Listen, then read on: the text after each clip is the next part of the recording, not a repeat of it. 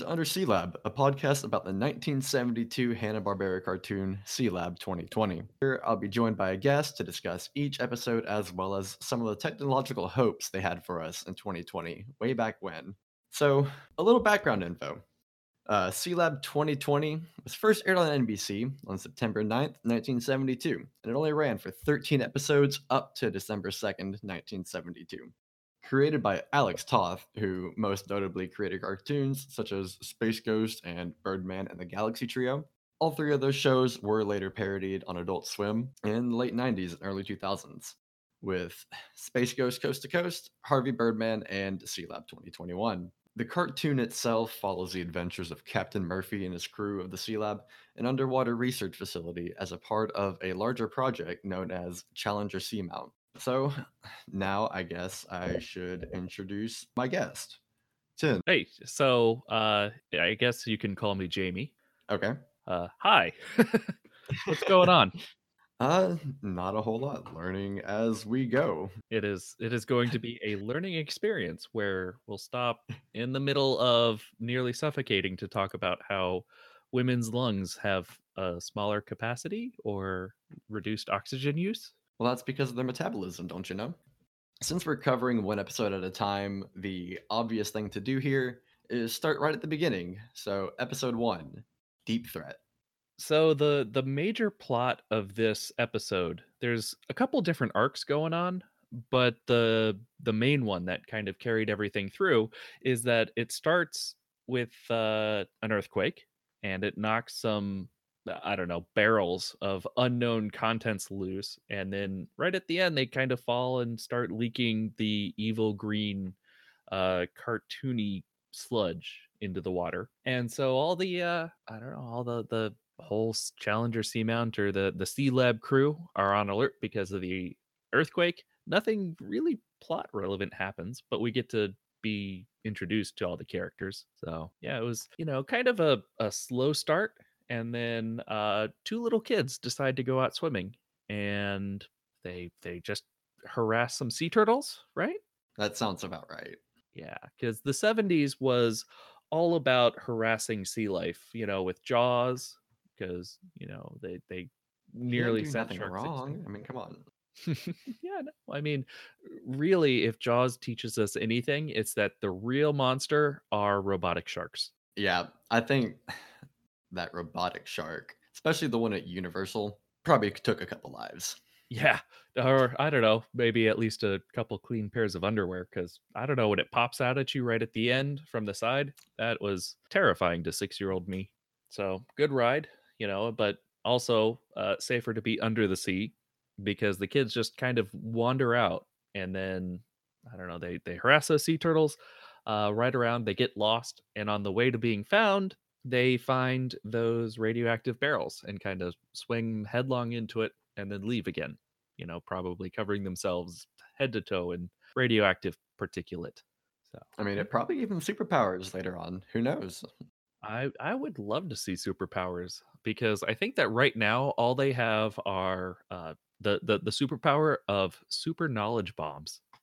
They're What they're drop. what were some of your favorite knowledge bombs? Oh man. I mean, the one that stuck with me, again, going back to the oxygen use, and it's like, oh yeah, why do I have more oxygen than you, Billy? Because you're a woman. Yeah. So I think that was a little bit interesting that they would it wasn't sexist. It was just a weird thing for them to talk about. The difference between boys and girls while they were lost and running out of air. I mean, that's not really the best use of that air that they could have had. Yeah. They used her air tank to chase off, what was it, a It shark? was a barracuda. Barracuda, the barracuda, yes. And so they flashed it with bubbles until she essentially ran out of air. But it was because she had more. Like they also dropped other knowledge bombs, like the whole Benz fact, which yeah, that was actually plot relevant. Instead it was just kind of um justification for I don't know, using her air. What were some of those that I missed? Because it's been a Jeez. couple days since I've seen it. So I also liked the kelp Yeah. farm, as like, in the neatly ordered rows as if like it would be uh trimmed or hedged as opposed to like modern underwater farming techniques that just kind of have gigantic piles of stuff, piles of fish, piles of kelp, piles of mussels that are, I don't know, kind of held in place by Yeah, and nets and they rope. apparently used kelp for pretty much all their food because she lifts it off like ice cream, burgers, I mean, salads, obviously. Well, yeah, although, I think that back in the 70s, they did use, like, an Mhm. extract of kelp, Okay. and it was a thickener. So they used it as a thickener for ice cream and stuff, so it was a way to, make turn Mhm. milk into a milkshake without Okay. having to use malt. So it's not like they were subsisting on a kelp-based diet because I don't think anyone does that. I mean, I wouldn't, but Yeah. I'm sure it's not that bad. Right. And I mean, I have some kelp Mhm. in my cabinet that I'm gonna use to make soup Ah, base anymore. What is it, uh, dashi? don't ask me. Yeah. Yeah. So that's on my to-do list. And once it's dried, it apparently keeps for like Hmm. years. So I don't know. I'll try it sometime in 2020. Well, this is no better time. So, I couldn't Oh, help all of the facial animations. So, like, the syncing, eye positions, just all of that was just a yeah. product of its time, I guess? Yeah. It's done, I don't know, super Mhm. budgety. Where they would draw like a single frame of a face and then they would held that on screen and only redo the eyes and the mouth so that way you wouldn't have to Yeah. redo everything. Just a whole bunch of and this was kind of a style that Had at the time, Hanna-Barbera, yeah. yeah, they developed because everyone else who was more expensive was going out of business. Disney and Warner Brothers, their Looney Tunes animations and their Mickey shorts, they would redraw major parts of the character.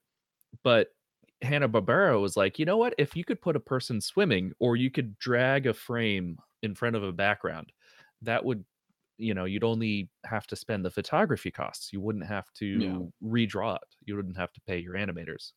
I mean, that's about as efficient as you can get, but Yeah. still, it just leads to some I wouldn't quite say uncanny, but definitely unsettling. Well, yes, especially because if if there's a really ugly, liney face that's has weird proportions, it's going to be on screen for 15 minutes and it's not going to move. So that way you're going to be able to just stare at it and go, that is a weird looking guy. So, um, there were a couple things that I wanted to point out as well of this episode. One of those things is the fact that they felt like we would stop dumping waste into the oceans by now. This aired in 1972. This is 2020. Yeah. I mean, I think a lot of the people who worked on the show are still alive. And so it's like, society changes one funeral at a time. There hasn't been enough funerals to stop Mhm. dumping in the sea.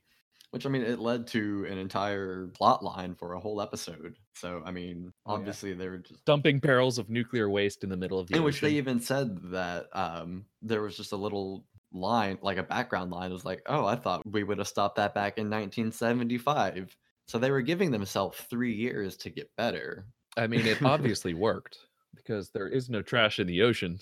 I mean, if that's what they say. Yeah, no, that was super optimistic. But I also really liked how every time that someone pushed a button or like turned a comm channel, it was like a one of those super heavy switches that just gives a really satisfying thunk. Like not only would they be working underwater, but everything would have those big heavy 50 amp clicks, I just mean, it doesn't get much better than that, no, no. and I'm definitely looking forward to Yeah. more of those clicks and switches. Yeah, I almost tried to track down an old 50s style Mhm. light switch so that way I could play with it on the mic, but yeah, I don't know, short notice because those things are fun and they're satisfying and they wake up Oh, the yeah. entire house when you turn on the lights. I mean, you could also probably just get I mean, it'll be on the a little bit on the more expensive side, but like a big heavy tube amp. I thought their mini sub design was interesting. Yeah. I mean, it looks like a life raft, really, with or one of those big heavy Delta Yeah. pontoon boats. And then the bigger subs that they had, those fit what, 4 or 5 people? Something like that. And for Yeah, that yeah. size too. Didn't they? Yeah, they kind of looked like Mhm. Star Trek Yeah, I shuttlecraft, was thinking didn't more they? like, the James Cameron sub, which Oh, who knows, maybe there's a live action 2020 movie in the making. Hop on it.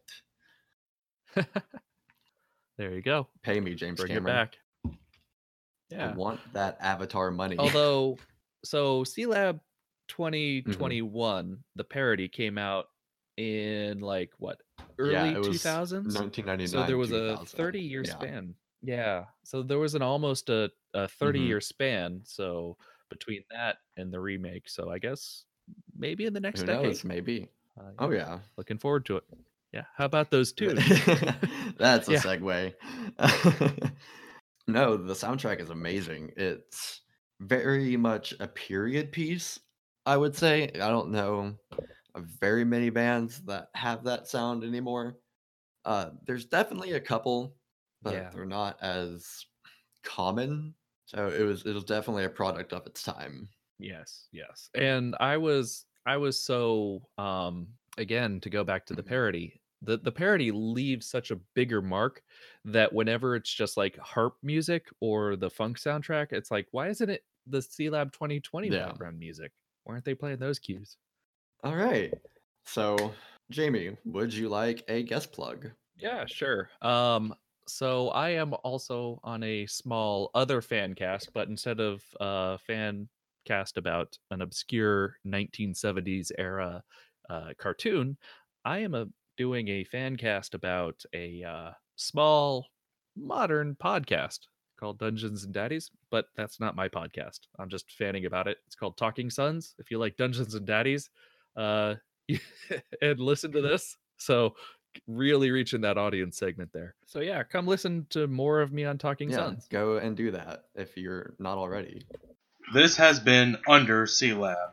Our theme song and outro is the Sealab 2021 theme, written and performed by Calamon. Our cover art is created by Kat Kerwin. Our guest this episode is Jamie from the Talking Sons.